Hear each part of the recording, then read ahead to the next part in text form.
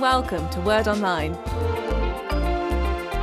Hello and welcome to Series 7 and Episode 8. We're going to look at the parable of the lost sheep as it appears in Matthew chapter 18, verses 10 to 14. This parable also appears in Luke's Gospel in Luke 15, and we'll discuss that just a little bit later on.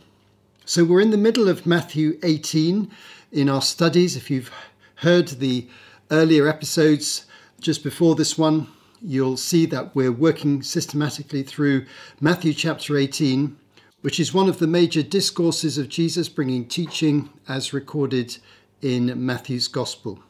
Let's set the wider context first of all, just reminding ourselves that Series 7 is a point at which the story turns and changes and moves in a different direction in the Gospel accounts. From the beginning up until Series 6, we have been focused for the most part on Jesus in Galilee. This has been where his ministry has been focused, and he spent most of his time. He's travelled around extensively, he's raised up disciples, he's appointed 12 apostles, he's taught the Sermon on the Mount, he's performed some very remarkable miracles, he's gained a huge reputation. Thousands of people have come to Galilee to meet him, to hear him, or to be healed by him. This is, broadly speaking, what's happened in the earlier part of the Gospel narrative. And we've seen that story unfold as one series has led on to another. It reached a high point at the end of Series 6, and that was symbolised really by the feeding of the 5,000, a gigantic, wonderful, miraculous event with a huge crowd, the largest number of people ever recorded in Jesus' audience as he's speaking and healing. And some of the crowd got so excited that they really wanted to make him a political leader at that point and really to take over the country. That moment triggered Jesus to reconsider his situation, and very shortly after that, he moved out of Galilee for a bit in order to avoid public pressure and ended up in the town of Caesarea Philippi with his disciples, all on his own with them, teaching them about his identity, the future of the church.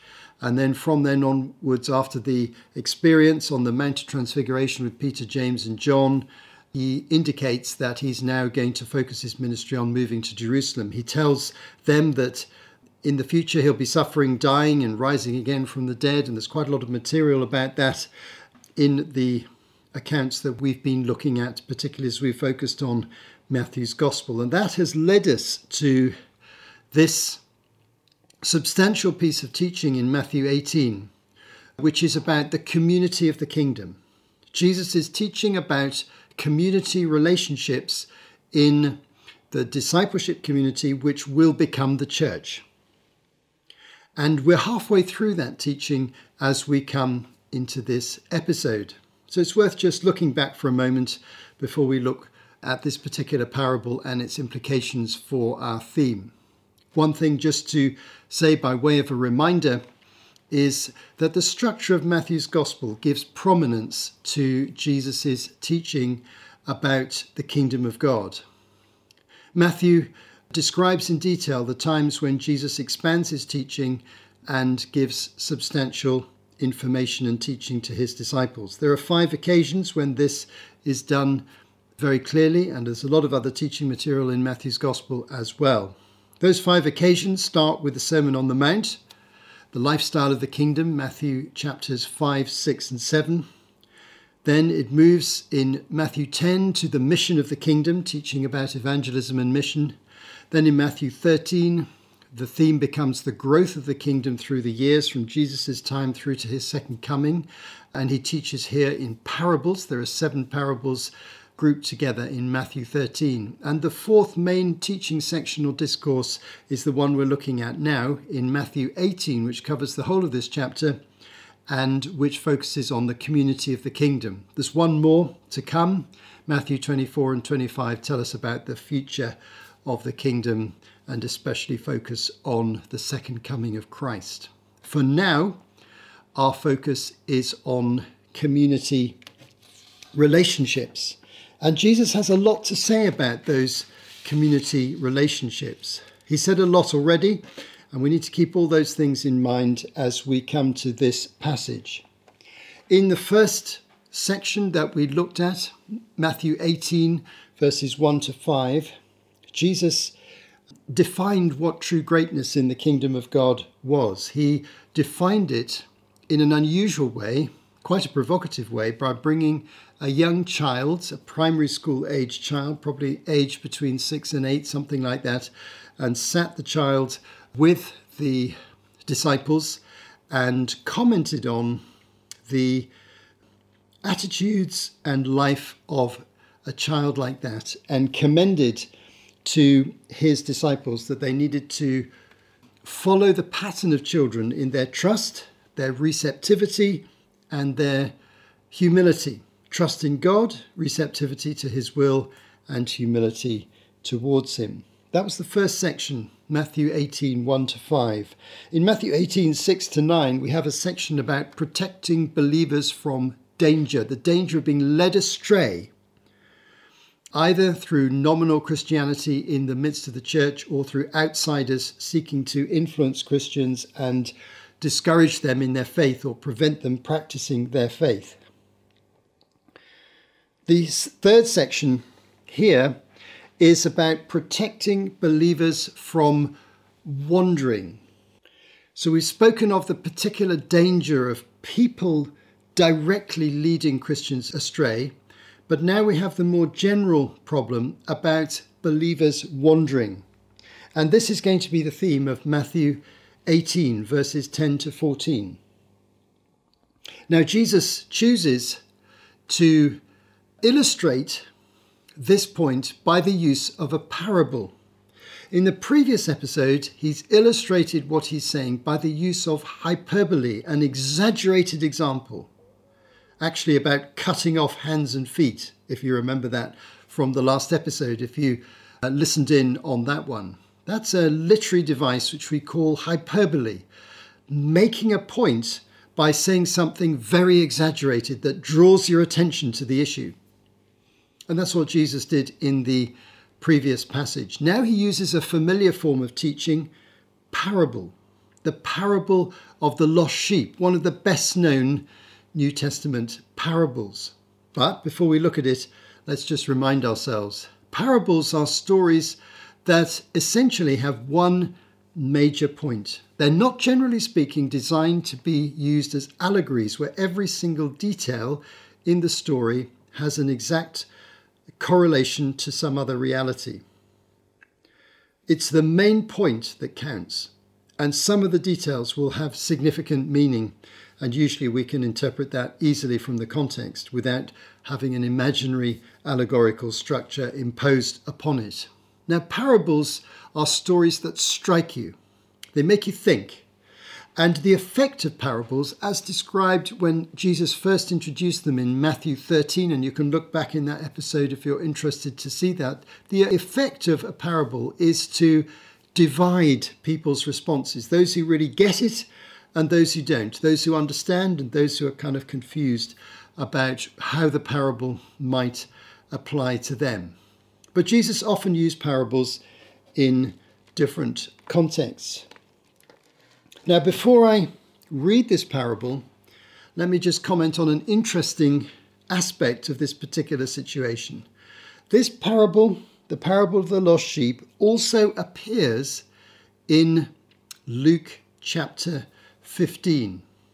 And I'll comment on the different contexts in a moment. But it makes us realize or reminds us of something very important about the teaching of Jesus, and that is that he often taught in a similar way in different contexts. Now, this is hardly surprising. If he had a ministry that lasted, shall we say, approximately 3 years, if he was speaking publicly almost every single day, he is likely to use similar teaching, similar analogies, similar metaphors, similar stories, similar parables in his teaching. And sometimes we get this recorded in the Gospels. But the two contexts are very, very different. So I'm going to treat these as two different situations, and we'll come to the parable in Luke 15 in a different context. Let's read Matthew 18, verse 10. See that you do not despise one of these little ones, for I tell you that their angels in heaven always see the face of my Father in heaven. What do you think? If a man owns 100 sheep and one of them wanders away, will he not leave the 99 on the hills and go to look for the one that has wandered off? And if he finds it, truly I tell you, he is happier about the one sheep than about the 99 that did not wander off. In the same way, your Father in heaven is not willing that any of these little ones should perish. Now, the context here concerns little ones.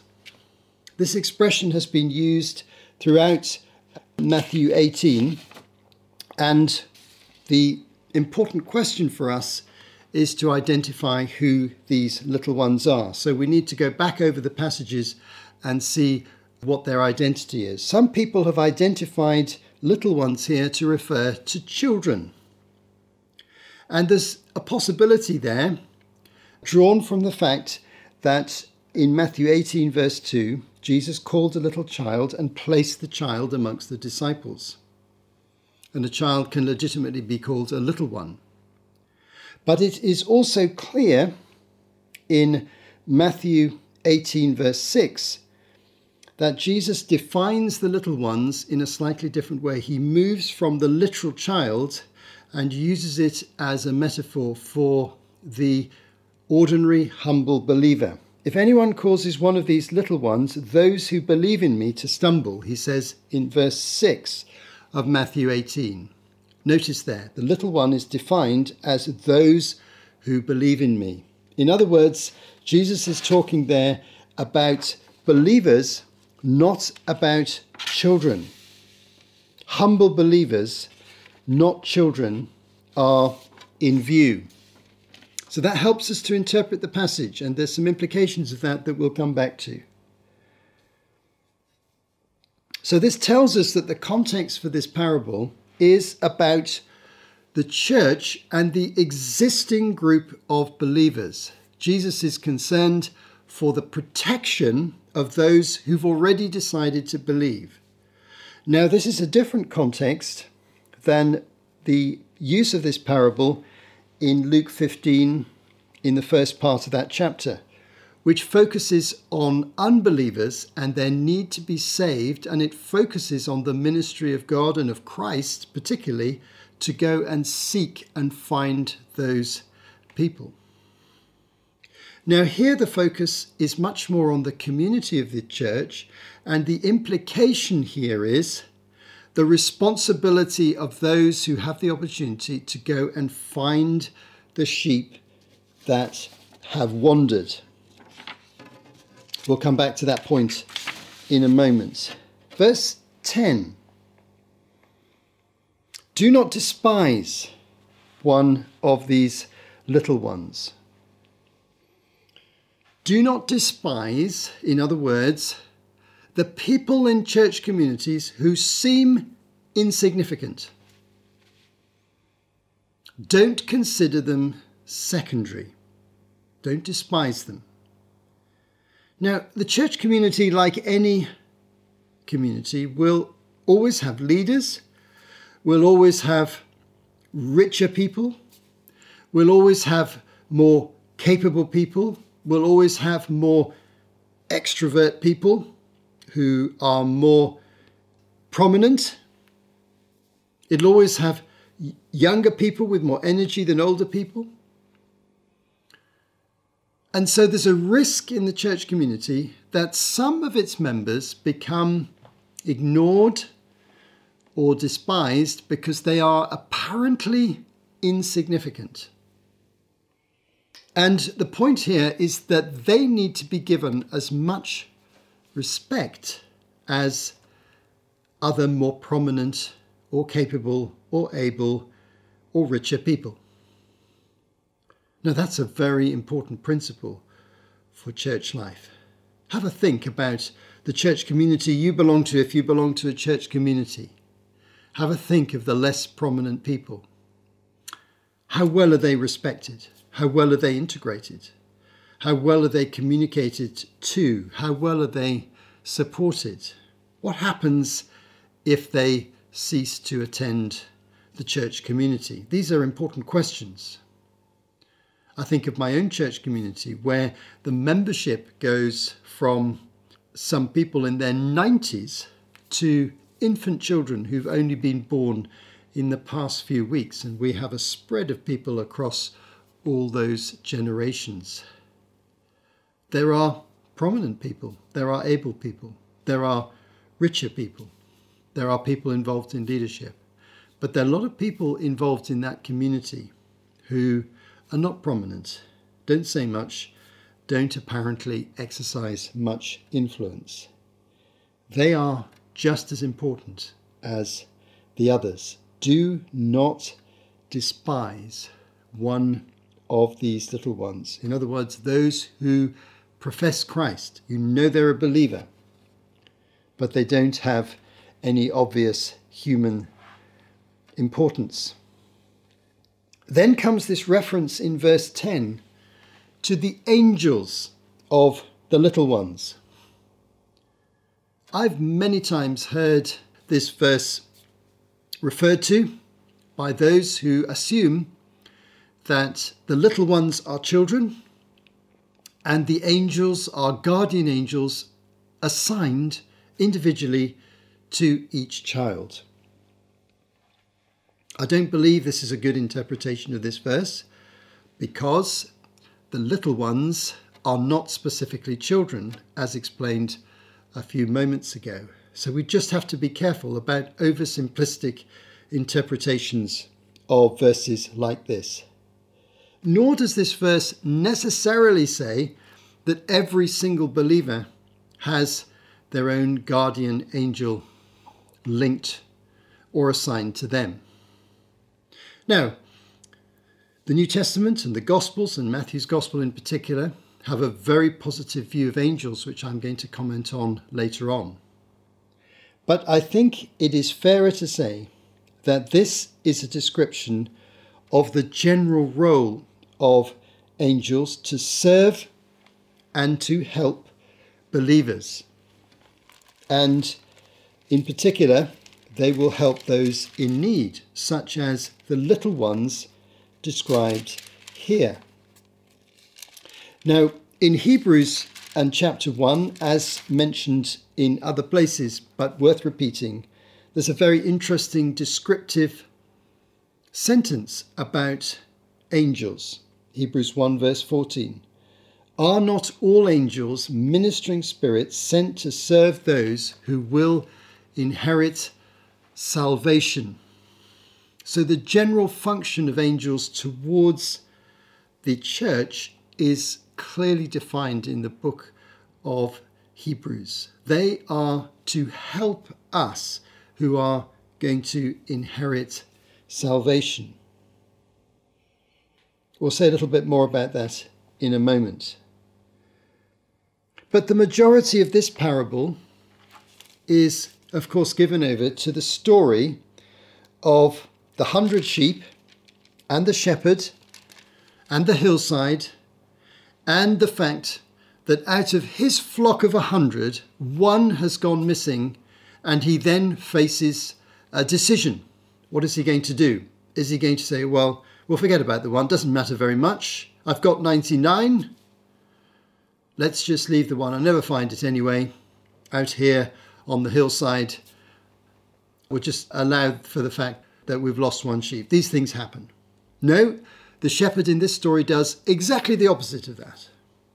He is highly motivated to maintain all his flock, and so the narrative goes here that he leaves the 99 on the hillside and then he goes in search of the one, and he seeks to bring back that one sheep to restore the sheep to the full flock. Now, when I first heard that story, I puzzled over it as a child, wondering why the 99 sheep didn't get lost as well. What's the point of saving one sheep and then all the other 99 get scattered when you are away? But knowing a little bit more about how sheep were looked after and what the function of the shepherd was in the Middle East in this particular era helps us realize what this story is saying. Now, the first thing to remember, and it's been mentioned before when we've discussed this topic in earlier episodes, but the first thing to remember is that the Middle East and Israel at this time was not covered in fences and boundaries and barbed wire to divide different farms and different hillsides from each other, as is the case in more developed countries in the world today. No, in general, the countryside was open, and flocks of sheep and goats would wander widely across considerable distances of open land and hillside. Shepherds worked in teams, not on their own, generally speaking, and they were on duty as a team for 24 hours a day. They had to keep watch of their sheep, and they had to know their sheep, and very often they would mark their sheep in order to know them. And in order to protect the sheep in the night time, generally speaking, sheep were gathered into a sheepfold, as Jesus referred to in John chapter 10 when he describes himself as the good shepherd. They come into the sheepfold, they get counted in, then they get counted out. And this is a way of knowing how many sheep you've got, which you can't really do if they're all wandering over the hillside. And it's also a way of protecting them at night when they'd be more vulnerable to attacks by wild animals. Knowing these things helps us to understand the sort of decision that the shepherd is described as making. When he leaves the 99 sheep, he's not leaving them on the open countryside. He's leaving them probably with other shepherds, and he's probably leaving them in a sheepfold. But God is likened to the shepherd who cares for his sheep and is interested in the one who goes astray. Now, when I talk to modern shepherds, I'm aware that they know an awful lot about their sheep very often. And they can recognize their sheep, they can identify them, they can tell when sheep are missing. They have a very perceptive way of knowing what's going on with their animals, as livestock farmers characteristically do in a way that other people don't. And so for such people, especially if they're counting their sheep in and out day and night from the sheepfold, they'll quickly know when a sheep is missing, just as they know when animals are injured. So this is an important and powerful story. What does it teach us? What kind of broader reflections can we make? What can we learn from this passage, particularly in this context? First of all, let's comment a little bit further on angels. This reference to angels is not an isolated reference in Matthew's Gospel, nor is it an isolated reference in the New Testament. Angels are mentioned frequently, but let's just think about Matthew's Gospel for a moment and take one or two examples. Matthew clearly, firmly believed in the influence and involvement in angels to help and guide and protect God's people. If you go back to the beginning, you'll notice how Joseph, the stepfather of Jesus, was guided by the angel, first of all, in his decision to marry Mary when she became pregnant miraculously. Secondly, in his decision to flee from Bethlehem when threatened by Herod the Great. Thirdly, in his decision to come back from Egypt after fleeing from Bethlehem and to go back to Nazareth. And so we see an angel described as being involved in the process of helping Joseph look after his family and his newborn son, Jesus. Then when Jesus is tempted in the wilderness in Matthew 4, and after those temptations are complete, we read in Matthew 4 that angels came and ministered to Jesus. Then when Jesus is in the tomb, we find in Matthew 28 that an angel comes and rolls the stone away. We find at the second coming, Matthew 24 verse 31 describes angels gathering together believers from the four corners of the earth. Now, these are just a few examples. But you can see that Matthew is very happy and willing to describe the role of angels as real, tangible, powerful, but largely invisible to us. A spiritual reality, spiritual beings operating on behalf of God's purposes and his people, but rarely perceived directly or seen. Let's talk about the vulnerability of some believers, the little ones that Jesus is talking about here. Why do they wander? Now, this is not like the last passage where people are pressurizing them to give up their faith or neglect their spiritual duties or go away from the church. This is just unnatural wandering. Why do some believers wander? Maybe they're new in faith and not very experienced. Maybe they lack secure relationships in church. Maybe their family or their society pull them away from church allegiance. Maybe they don't have much Bible knowledge and experience and discipleship. Maybe they're emotionally vulnerable and form unhealthy relationships with other people. These are only some of the causes of believers, described here as little ones, to wander. But each one is valuable. And so what this passage encourages us in is that the church should be actively seeking out those who have wandered from their community. This is a particular responsibility of leaders, but it's also a responsibility of church members. We, as churches, should be communities that are guided by spiritual shepherds.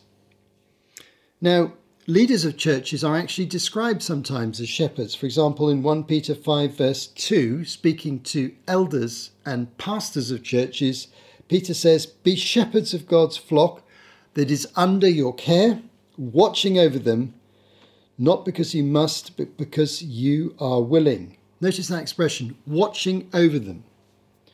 And then in verse 4 of the same passage, 1 Peter 5 verse 4, Jesus is described as the chief shepherd. What a wonderful description. In John 10 verses 11 to 14, he describes himself as the good shepherd who lays down his life for his sheep. And so churches are shepherding communities. There's a particular responsibility on the leaders to look out for weaker members and to help them when they can. There's also responsibility of other members to help one another when others begin to drift or to struggle for one reason or another. So in this passage, in conclusion, we have more important teaching about what makes up a healthy Christian community. We found out in the first part of Matthew 18, the first 5 verses, the attitudes that are important: trusting God in humility and being responsive and receptive to him. We found out in the second passage, Matthew 18 verses 6 to 9, some of the reasons that cause people to stumble and some of the warnings against those either inside the church or outside the church who literally influence people negatively. But here we have something more general about the culture of the church, a community where everyone belongs, everyone has a place, however insignificant they may be, and their absence really matters. Now, you might be one of those people who was in a church and you're no longer in a church. Can I encourage you? Now is the time to return to a living church community? Can I encourage you, if you think of people who you know who've left church communities, now's the time to consider, how might I go and seek them out and encourage them? If you're a church leader, may this passage encourage you in your pastoral responsibilities. Thanks for listening. You have been listening to Martin Charlesworth for Word Online. To find out more, visit wordonline.org.